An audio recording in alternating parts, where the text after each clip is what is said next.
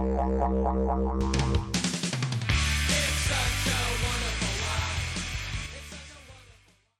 guys, welcome back to the Yachtcast. I am so privileged and so stoked to have a really good friend of mine and 1978 world champion Wayne Rabbit Bartholomew. Thank you, Rab, for coming and joining the Yachtcast. Yeah, stoked to be here. Fresh off the plane from the Mentawais?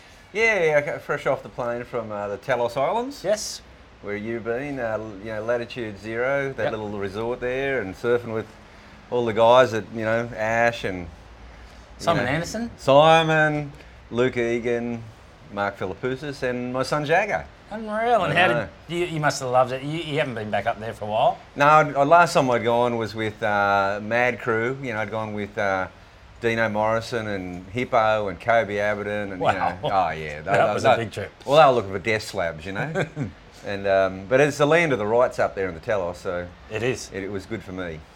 And I was like, that is going to be coming out on Fox Sports in a couple of months. Yeah. I've done that trip last year with Mark Gasnier and Pete Murray and the crew, and so you went up there, and I just missed out on that trip. I told you. I know. I saw you the day before you went there, and I'm like, I was supposed to go to Portugal, but I'm not going. I could go on the trip, but it's too late. And I told Adam. You did. From Fox, and he was so bummed, and it would have been so good to have you and Jay there. Yeah, but anyway, it's just that's how things go, mate. You're a busy guy. Maybe next year, Yeah, let's do it next year. Yeah. So how was Jagger surfing up there? Yeah, it's good.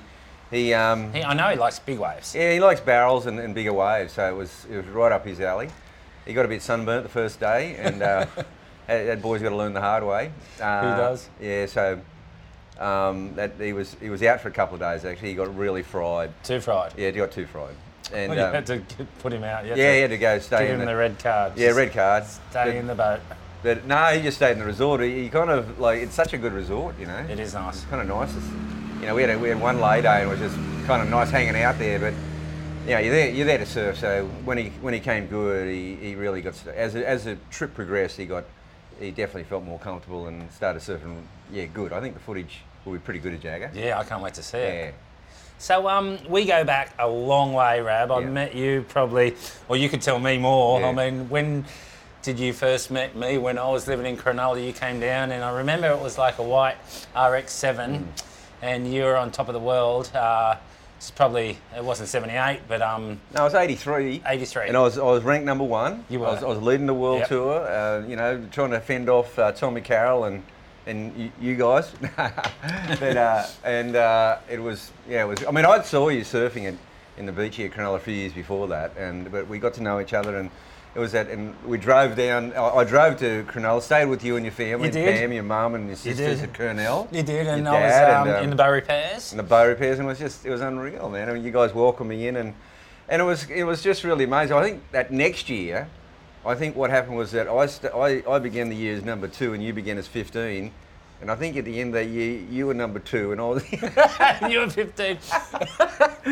But I'll never forget it. I mean, I had you in my house at Kurnell, which is a little kind of town next to Cronulla in Sydney, and you stayed at my house, and then we hopped in the car and drove to Bells. And we were listening to David Bowie. Yeah.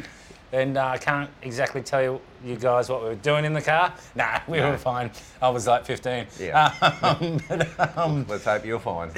Let's hope you're fine. But it was like such a memorable trip for me. Yeah. I think we both kind of got knocked out early in that contest, didn't we? Yeah, 83. Yeah. Remember, it didn't count for the world title. Remember, there was a gap. Yeah, there was. And they were changing it over to go from mid-year to mid-year. Yeah. And that year, that Australian League didn't count. It was a weird kind of time. It was. It was that Ian Cairns era where it was swapping from ASP to IPS to ASP, was it? No, well, Graham Cassidy was running, but what they did, they changed it so that the tour started mid-year and finished at, I think, the Coke Classic in Manly. Oh, yeah, so they didn't finish in Hawaii. Yeah, it was a weird sort of time. Sydney. Yeah, didn't work. It didn't work. Nah. But, I mean, it made that Australian League sort of a bit more of a fun league because it didn't count for the world title, and it was kind of an opportunity. That's kind of how it all happened, really. And we went on a really great road trip. And we did. That was back in the day where you'd kind of go, I'll drive to Bells. Oh no, who would drive to Bells now? I wouldn't dream of it now. I mean, if I drove to Bells now, it'd be like you know, I'd be stiff for a week, I reckon. Or just in a big motorhome. Yeah, and make a stop like every half an hour. It'd take 3 months. It would. Can you tell us a little bit about your world title year and which events you won and when did you clinch it? Yeah, the year before, really, you know, that first year, '77, when the tour really kicked off, you know, with the Stubbies Classic, it was the birth of pro surfing. It was the real deal, man-on-man surfing, and you know, we were kind of, you know, living the dream. You know, like it was going to happen in our time. We'd fought really hard for it to happen, and so that year was really exciting. And Sean Thompson won the world title. I was runner-up to him. We had a good title battle all the way down to the wire. Yep. And the next year, you know, started out, and I won the Stubbies and Burley Heads at Burley, and started out, you know, #1 in the world, and you know, led all the way. I got second at Pearls, and you never relinquished. No. I started the tour, won the first event, and went wire to wire. Yep. I ended up, I won in New Jersey and South Africa, and I was How were the waves in New Jersey? Pretty small, pretty small. I remember. They had contests in New Jersey and Florida. So they had two. Yeah, they had two on the East Coast. World title. Yes, they did. Wow. But there was a lot of years there where the East Coast was on the thing. You had to really have your small wave surfing down. Yeah. And you had that down. Yeah, well, I had the right boards. I mean, nice thick boards. Well, I never got a lot of credit for it, but I was the only one who really rode a squash tail. Everyone rides a squash tail now. Yeah. Oh, right. And what were they riding? Well, they were riding like different boards, like swallowtails and pintails. I don't know what they were riding, but I was the only one with a proper like rounded squash tail. That was my design, and Gil Glover was shaping my boards, and we really work on flat little boards for the really small waves, and I'd have about 10 espresso coffees before really good going, you know. And then I ended up clinching at the Pipe Masters. At the Pipe. It was in this. It was on this day where I got a perfect 10-point ride. Wow. Yeah. Backdoor or pipe? Pipe. There was no backdoor ever. The Pipe Masters in those days used to be run. They'd wait for that one day in the whole season. It would overlap all the other events, sort of thing, and there's that one full-on day at Pipeline, and they'd run the Pipe Masters. I mean, or over a couple of days, and. So it was always pipe. There was never a backdoor like it is now. It was always too big for backdoor. They'd always wait for a 12-foot day. Yeah. And this, it was really cool. And then I got a perfect 10-point ride, and then I got through my semi-final, and then my opponents that were going for the world title, Sean Thompson and Michael Ho, didn't get through, and sort of I clinched the world title. Then there was an event after at the World Cup. So it was already done and dusted, you know. So wow. Yeah, it was a pretty comprehensive year, and I mean, but I always felt that '79 was really a year that I could have. I got a leg injury early in the year.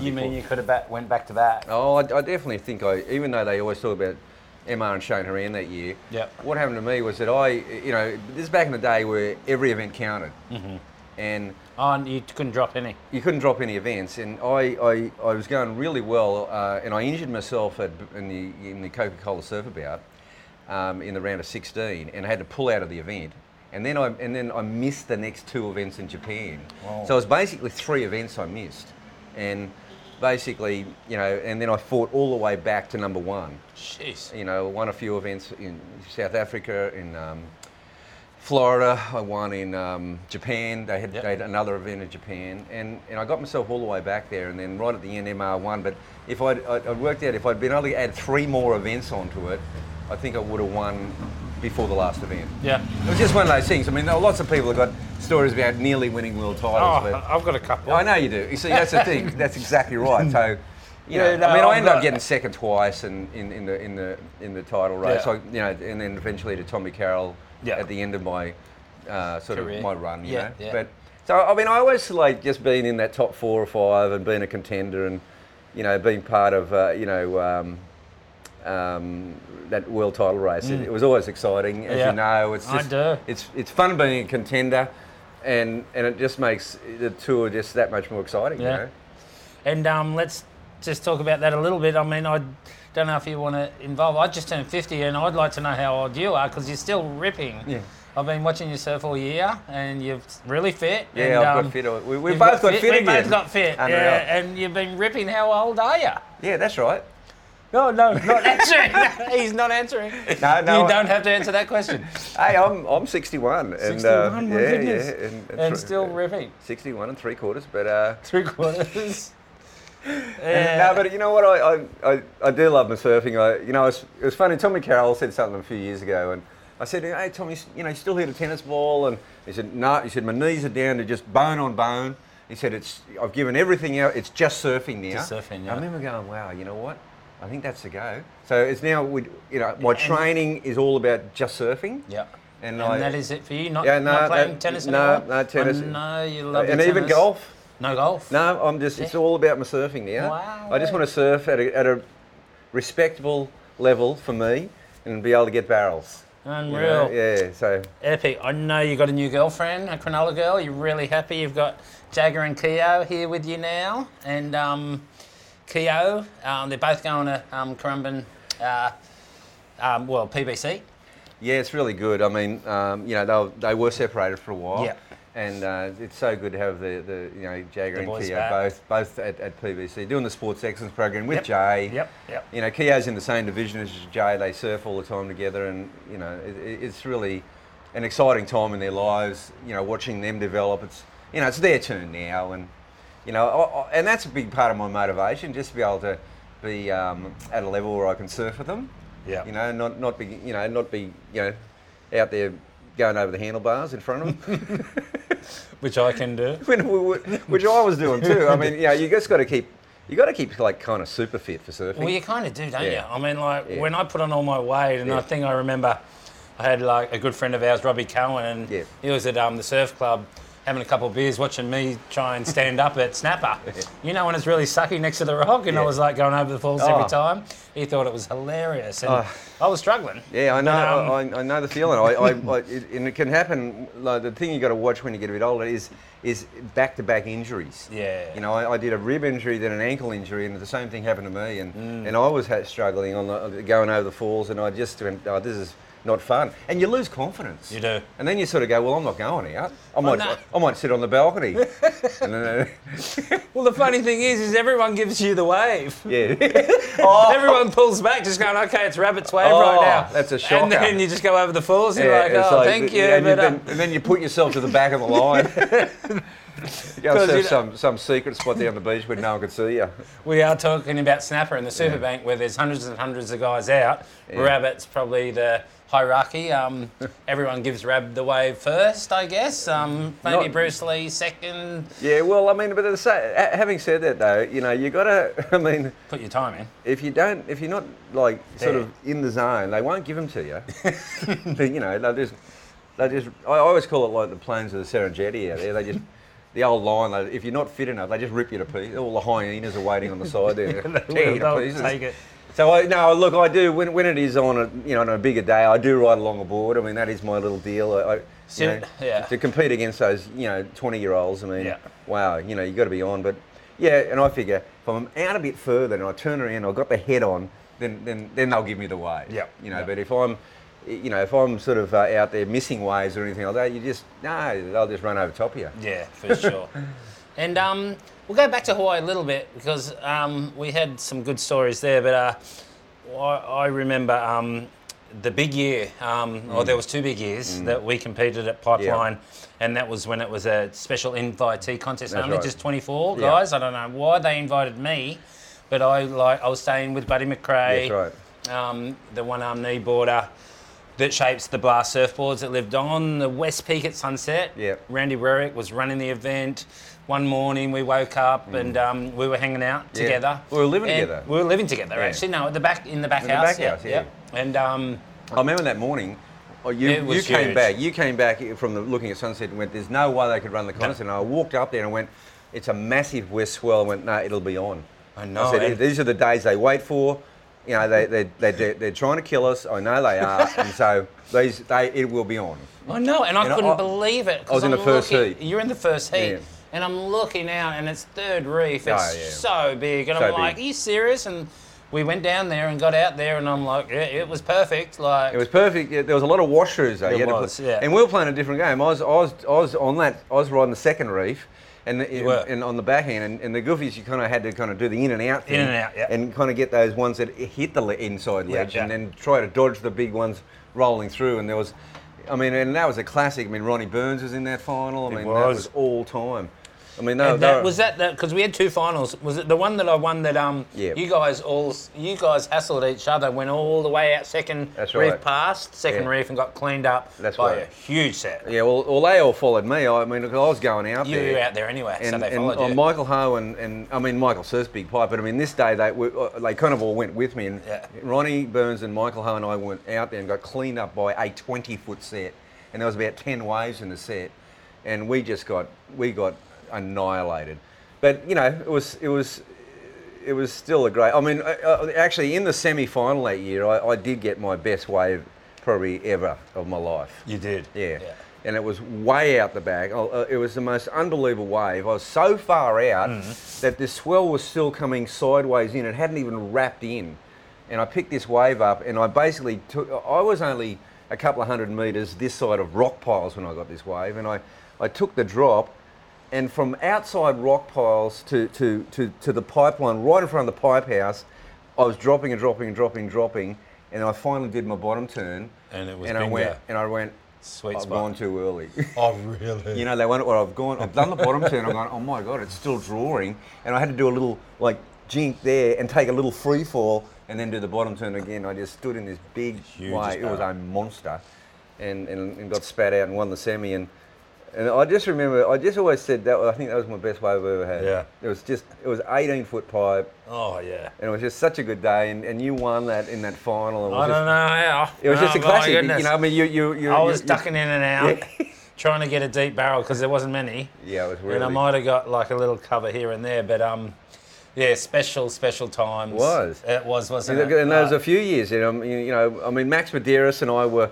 There was three of us that were in both finals both years. Yep. I don't know, and it was just all-time pipe as far as gnarly. Yeah, the first year was 12 to 15, and the second year was Joey Buran riding again, but he was riding.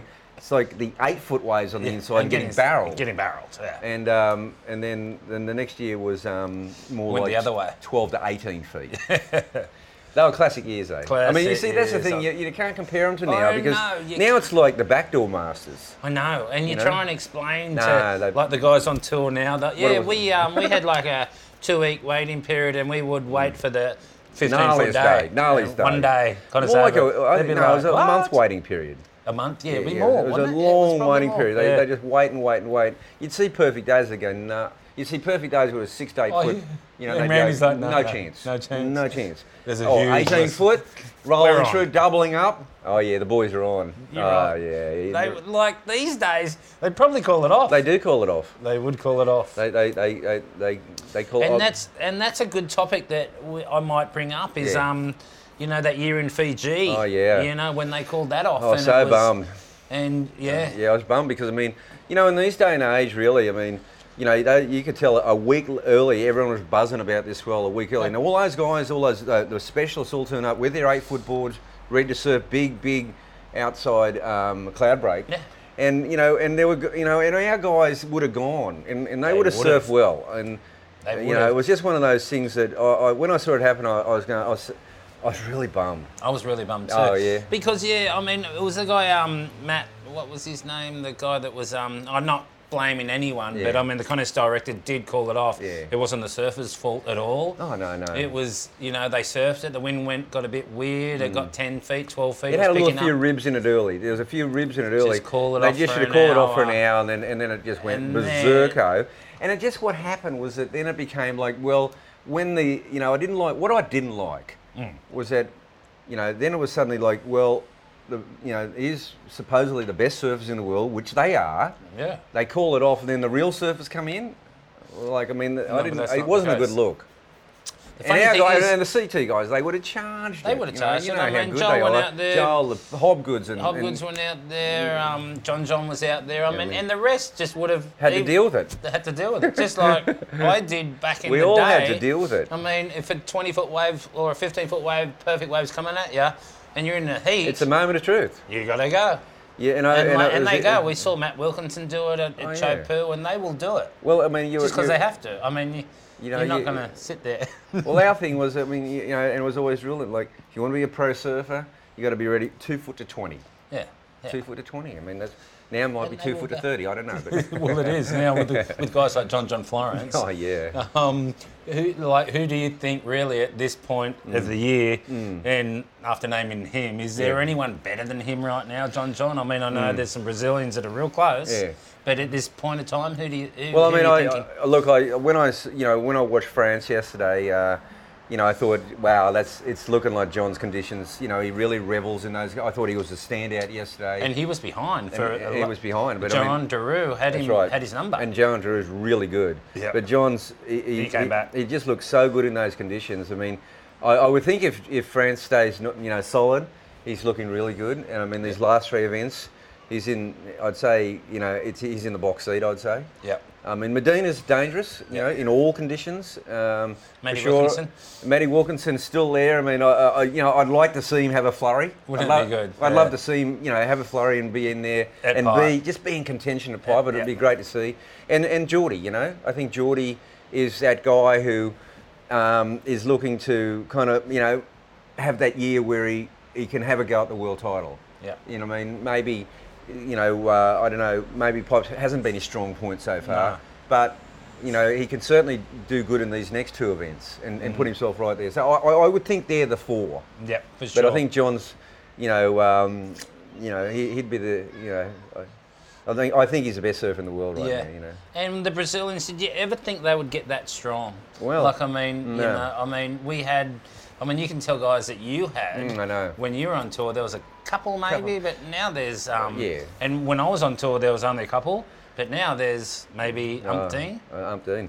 Well, it's really funny because in the year 2000, when I went to Rio and I was doing a press conference and they said, Robert, when will we have our Brazilian world champion? They were really, they were asking me, and I was going, oh wow, I've got to come up with a really good answer here. And I remember sort of going, well, your best chance for a world title right now is Neko Patarats, and then no, I mean, Neko's really good, but they'll say, come on, give it, when's?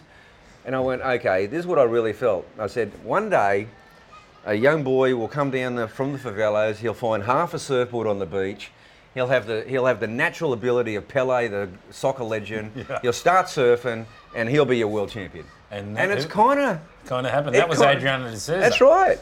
Yeah. And when he told his story at the WSL Awards night last year, I went, "That's him. That's him." So, and then there's going to be so many more, right? Oh well, there was.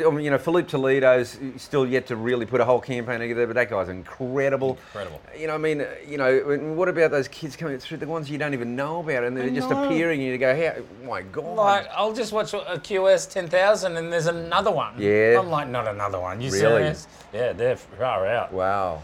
There's so many. Yeah, I know. So, yeah. And how's is Jagger wanting to do that? I know Jay is. Yeah, no, Jagger's got aspirations to go down that path. Yeah, I mean, and it's the same with yourself. I mean, like our boys started playing footy together. They did, and they were good. They were good. And they came to that point where they have that.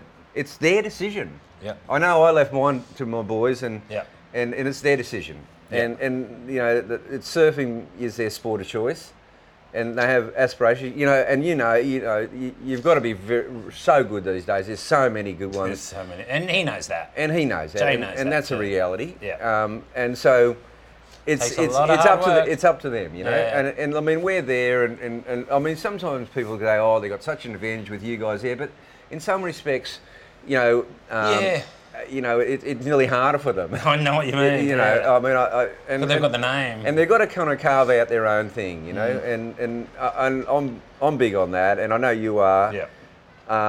Because in the end of the day, they're out there. No one's holding their hand out there, and like I see Jay developing into an incredible young surfer, and my boys, and I don't know. I just think it's just really exciting. Look, I always say to them, if you really love surfing, that's enough. Yeah. And because you can surf all your life, and then if they really want to pursue a career, then we're there to help them. Exactly.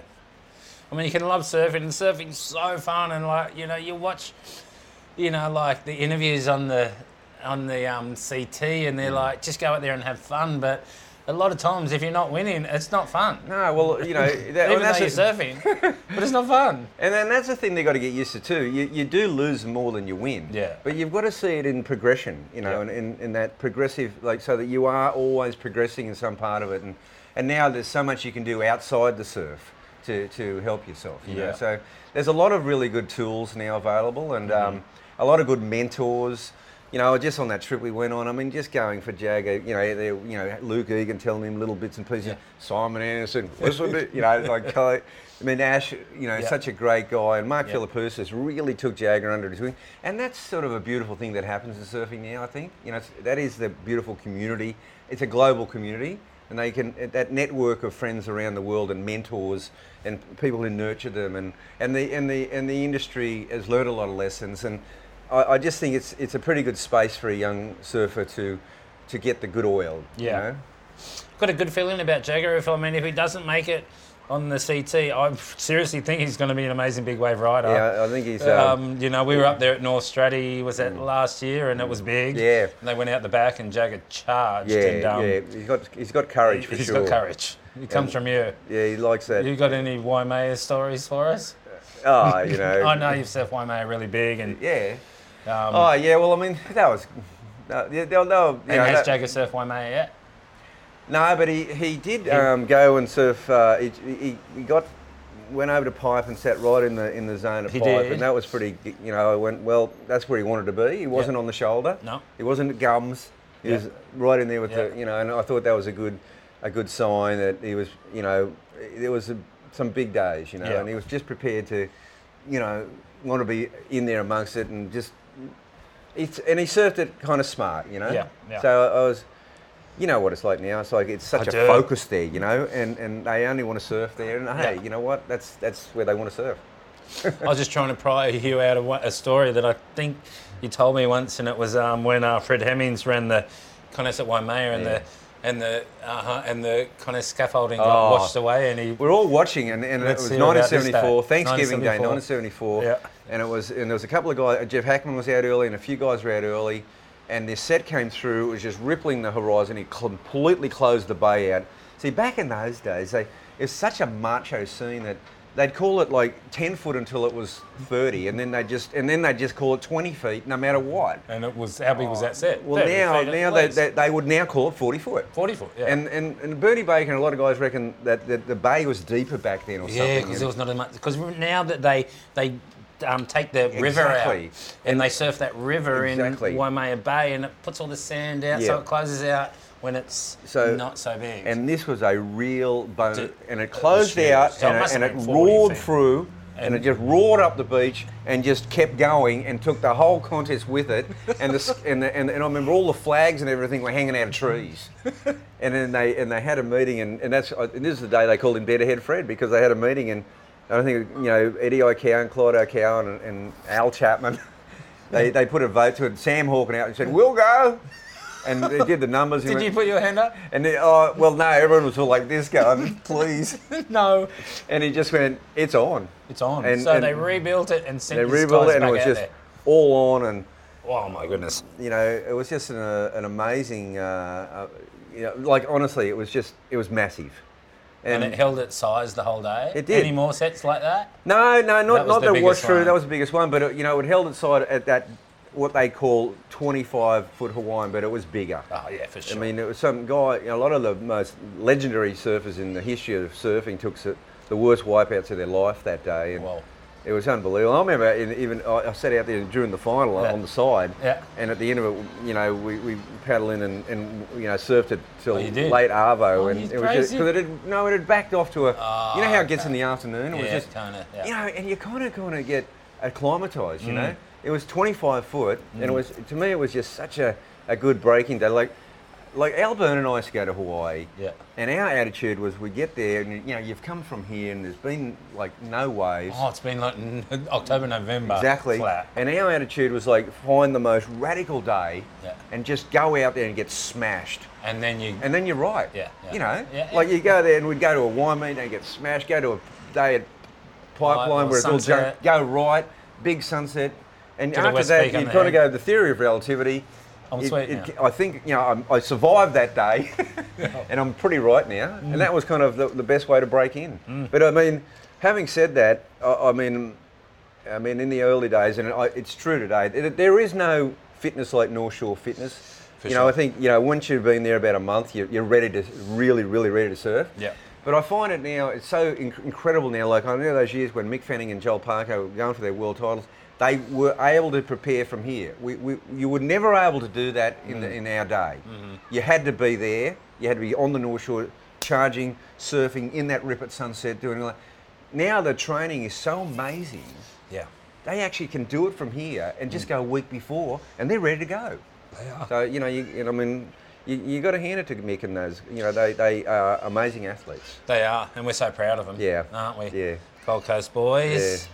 You've been Gold Coast your whole life, Tweed boy. And I just want to say thank you so much. Unreal, mate. For coming on the Cast Rab. Oh, love you. Love you, mate. Unreal, Mark. So stoked, mate. You're going really good, Thank mate. You, and and I'm stoked because I look at guys and go, older guys, and go like, that's what I want to be doing that, and then so that's the way I look at you. And that's cool, man. Still ripping at 61, not even looking like freaking getting. Yeah. No, so it's just waiting for the next swell. Oh, we've got to get ready for this next season. Come on. It's going to be a couple of months, but unreal. Thanks, Rab. Thanks, mate.